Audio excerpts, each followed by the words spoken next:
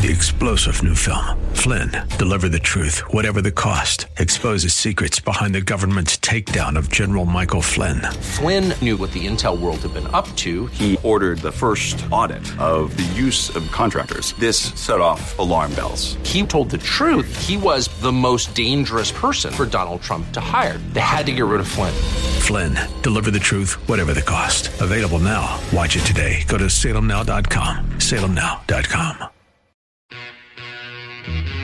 Welcome to The Advocate with your host, Nick Phillips. And now, here's your host, Nick Phillips.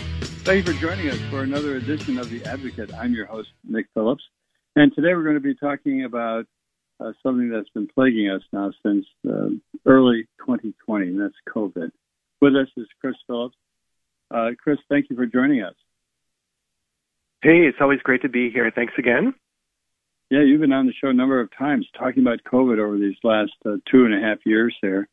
But can you give us a little bit of your background here and your role in the COVID story? Absolutely. So unfortunately, we are reaching the third birthday of COVID here in a couple of weeks. And in fact, while I talk to you today, I myself have COVID. I'm still working remotely at home. And I've been in a couple of high-level meetings with other people who have COVID likewise. So we're definitely practicing what we preach here. I've been very fortunate to be a healthcare executive and a nurse for over 30 years. And I oversee all clinical operations for Privia Health, which is out of D.C. It's national. We are coming close to covering 5 million lives. I run both a high-risk care management program and the nurse care advice line, which does about 4,000 calls a month. So I'm really on the front line. So what I want to bring to the table today for your listeners is practically what does this mean for me, what my family and myself are going through during this new time. Well, that sounds great, and I think that's just what we need to hear. But let me back up a little bit because you are a healthcare worker. You've been immersed in COVID protocols and COVID reports, and you got COVID. Any idea how you got it, and how did you first notice you had it nowadays? Right. Yeah, so I don't know, and I don't want to speculate, and we really shouldn't, especially when you read the news headlines.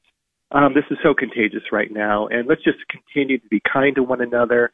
As I came down with it, even though I work primarily remote, I knew it was something unique. So I have very mild symptoms, just a lot of fatigue, body aches, and congestion, nothing more serious at all, more of a nuisance than anything.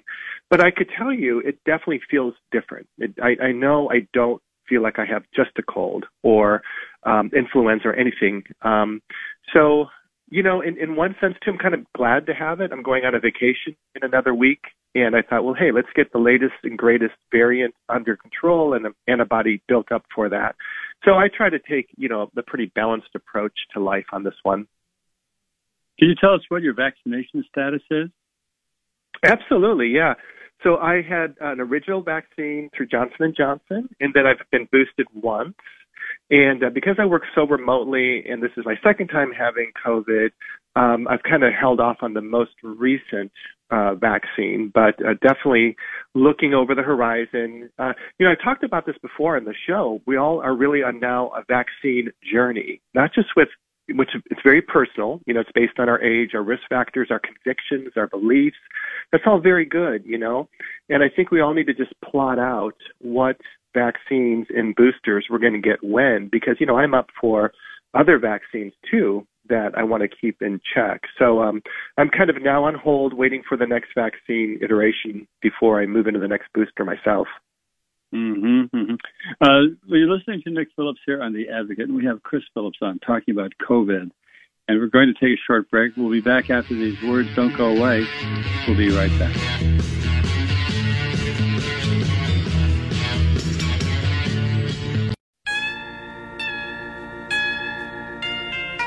And now, back to The Advocate with your host, Nick Phillips. Welcome back to another segment of The Advocate. I'm your host, Nick Phillips, and we have Chris Phillips on talking about COVID. Again, we're still talking about COVID. Again, as always, Chris, thanks for joining us. Oh, it's my pleasure. Yep, any way I can help the public. Yeah. The term COVID has such a strong reaction to it. When you hear people say they have COVID, and you have COVID, it's almost like in the past when this first started, it's almost like getting a death sentence. How dangerous is it now? With your fully COVID, what are we facing? That is a great question, and I think this is a perfect time to really care for one another, not just each other's health status, but their convictions and their beliefs.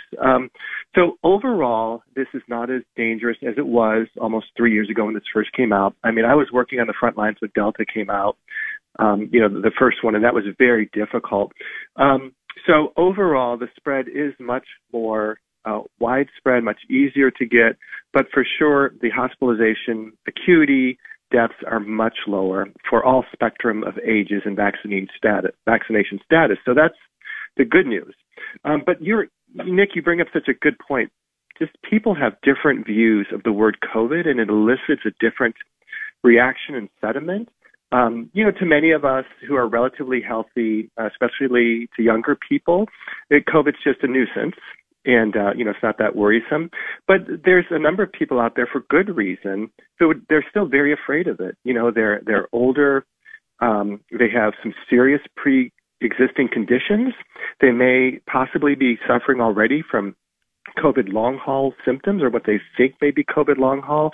So that is one of my main points with my frontline nurses is to really be sensitive to patients' own vulnerabilities, whether they're actual vulnerabilities with medical conditions and age or perceived vulnerabilities, just they're afraid, and just really take good care of them and navigate them through that. So, overall scientifically, we've won the major part of the war. We're not filling up hospitals, we're not filling up ICUs, and a lot of people are not dying, thank goodness. But it's still a concern, and we still have to really use a lot of care with each other on how we transition through this. Well, like we talked about earlier, is that this started back in 2020. And there's sort of a feeling, I think, generally, and maybe you can clear this up for us, that we're all trying to avoid getting COVID. But if you get it, I think we have the feeling this might be a one and done kind of a thing, but that's not true, is it? Can you get it over again? And what if you have long haul symptoms? Can they be worse than getting it? Yeah, if the public thinks that they've been kind of duped on thinking we're over, we have too in the healthcare arena, to be honest. Whether we're working ICUs or infectious disease, we also kept thinking relief and end to the pandemic is right around the corner. And unfortunately, it just hasn't happened. I rapidly assembled a really crack COVID team to work 365 days a year and become experts in COVID. And unfortunately, I kept coaching them, hey, in another 2-3 months, we'll be done. We'll dismantle the team, move on. Obviously that's not going to happen. This just keeps morphing and becoming something a little different. We're all in this together. I think we all feel kind of tricked as far as thinking we're over the hump. But I do see a great silver lining and a lot of good in this still. So I always want to end on a good note. But you're not alone, and your healthcare workers are not trying to trick you. We're in the same boat. So it is something that's going to be around for a while yet, if not indefinitely. And so when people that somebody has COVID, one, it's not good to panic, but nowadays, and we're in January 2023, now when someone finds out they have COVID, and let's say they're fully vaxxed and they get COVID, how should they react to it, and what should they do? What's the protocol on staying away from people, wearing masks, or taking medication, or what should we do? Yeah, I think I have a really good take on this, especially because I lead such a large team that talks to so many people of all ages and walks of life every single day. The protocol hasn't really changed too much from the CDC. It's at least a 5-day hard quarantine when you're COVID positive, 5 full days, up to 10 out in high-risk areas, out in public, of wearing a mask. Now, one way I love to explain this is red light, yellow light, green light? Because I know this is hard to remember. And I'd like to say this isn't just if you get COVID, but if you're living with someone with COVID. So let's just say you're a close contact. You know, even though you don't have it yet, you still have to be really mindful about going into work, going into school. So red light is 0 to 5 days. Okay, so if you get COVID again here recently or in the near future, or if you're living with somebody with COVID, you really should just view, hey, for the next 5 days, we're really going to take extra care. Person with COVID stays home. People who are close contacts are canceling meetings and just being careful, even regardless of vaccine status. The yellow light is day 6 through 10 for everybody in that scenario. That's when we believe COVID has peaked, sometime between day 6 and day 10. So you can venture out with care. We would still continue to request that you wear like an N95 mask when you're indoors around high-risk people. And definitely let them know. Let loved ones and workers know, hey, you know, I'm living with someone with COVID. I'm coming up on day 8. So that's the yellow light. And then green light would be after 10 full days. After 10 full days, you really should be cleared of it. You should not have to keep retesting yourself. In fact, you're likely to continue to have false positives for up to 90 days. So just, really hunker down for 10 days, get totally past those 10 days, and you should be good to go. I can almost picture a table here showing that if you are healthy, fully vaccinated, and you're around somebody who has COVID, what does that person do? They isolate? Do they quarantine? Do they? If so, for how? Well, and we talk about this quite a bit. I like to say there's the protocol and there's the practical. Because, we're all just living human beings. Some of us live in 1 or 2 bedroom apartments. Some of us are caring for babies or dear elderly parents that we can't isolate from. We need to be there. So, of course, the protocol would be if you're living with someone with COVID that you wear, you both wear masks, you try to keep 6 feet apart, you try to crack a window, and, you do this for 5 full days. Now, that's the protocol. Practically, we know that often cannot happen.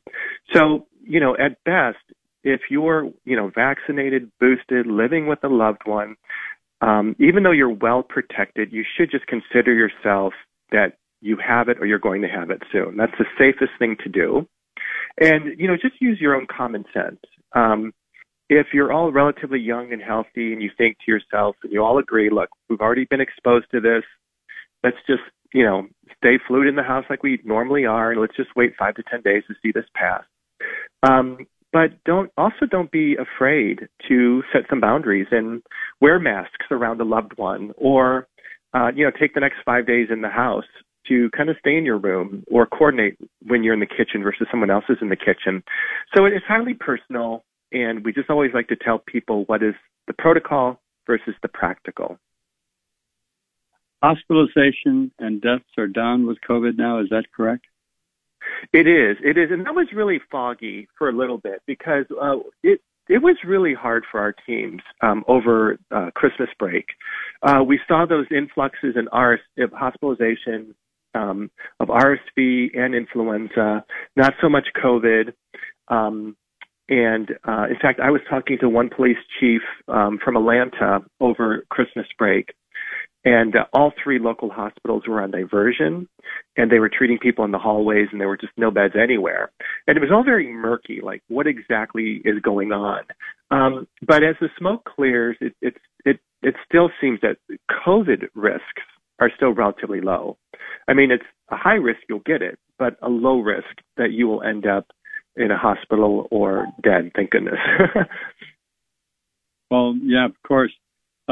We have about a minute until another break, but what I want to talk about is that for people who are living alone and say they're older, they're in their 60s or older, and they end up testing positive for COVID, what should they watch out for before they actually decide they should go to a hospital? So we'll be asking about the hospital question, and how do you tell? Because we still have the people at higher risk, the older people.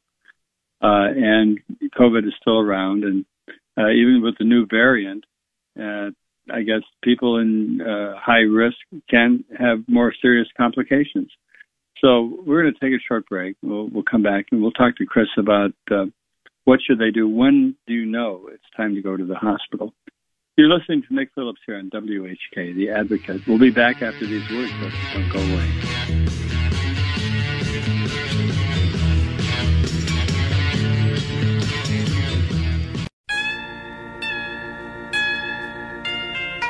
And now, back to The Advocate with your host, Nick Phillips. Welcome back to our final segment of The Advocate today.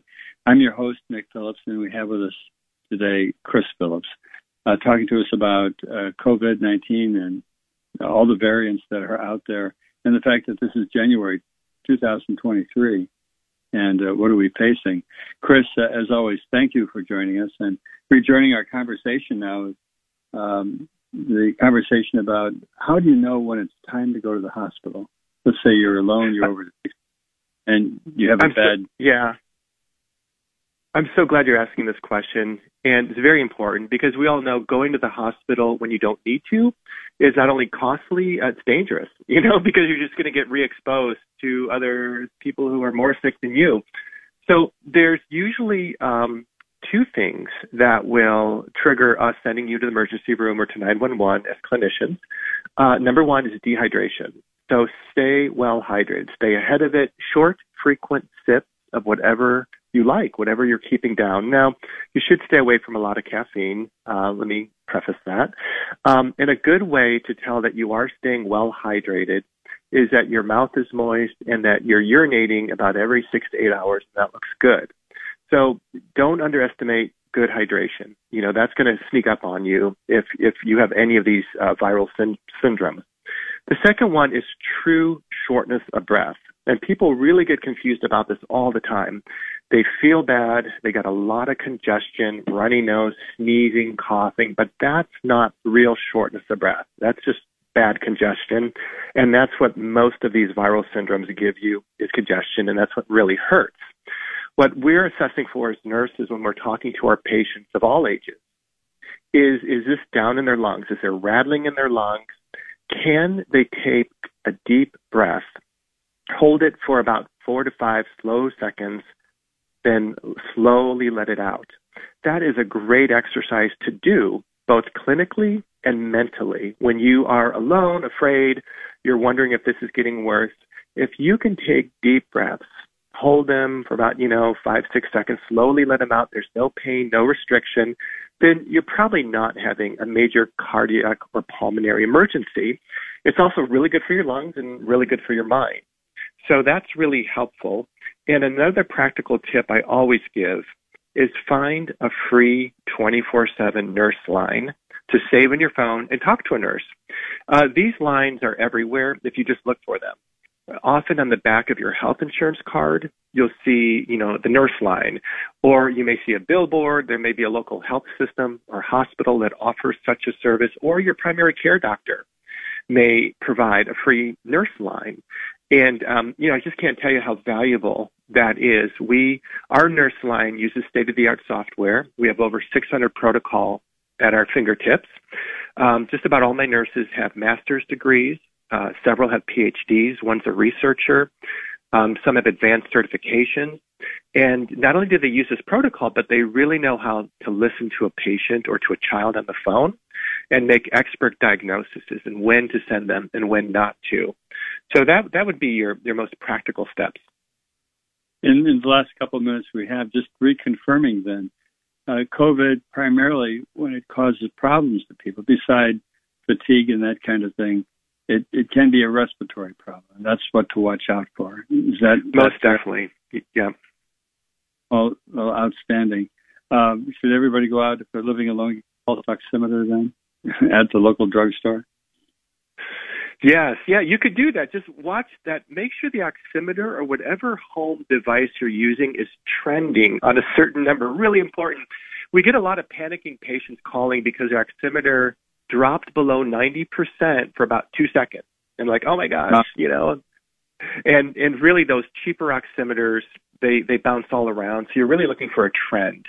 of, about 5 minutes under 90% before you report to your primary care provider on call. Wow. Well, I'm afraid we're out of time, but Chris, thank you so very much for helping us out and updating us on what's going on with COVID that's still around. And we hope we get past this sometime in the future. Absolutely. Thank you, Nick. Anytime. Thank you so very much. And thank you for listening. We'll be back next week, same time, same station. So between now and then, have a healthy, safe, and make it a fun week. So have a good day. In a dream, or in my drifting days after the war, I found a tea room north of the Mozambique shore. Worn Persian carpet on the sandalwood floor, road-pointed slippers by the bamboo door. On the wall a faded picture of a movie queen, torn from the pages of some ancient magazine. Sleeping parrot, dreaming parrot dreams. And I sat and watched the Zanzibar sunset, sat and drank my fresh mint tea, with nothing to do until morning, and only my mind for company. 3-star General Michael J. Flynn, head of the Pentagon Intelligence Agency, knew all the government's dirty secrets. He was one of the most respected generals in the military. Flynn knew what the intel world had been up to. He understood its funding. He ordered the first audit of the use of contractors. This set off alarm bells. The explosive new documentary, Flynn, Deliver the Truth, Whatever the Cost, uncovers the facts behind this scandal. Flynn told the truth. He was the most dangerous person for Donald Trump to hire. I find out the worst enemy that I'm going to face in my life is right here in America. They took my assessment and they wanted me to change it. And I was like, I'm not changing it. They had to get rid of Flynn. With in-depth interviews, archival footage, and never-before-seen personal records of the man behind the headlines. I just felt like I was drowning. Flynn, Deliver the Truth, Whatever the Cost. Available now. Watch it today. Go to salemnow.com. salemnow.com.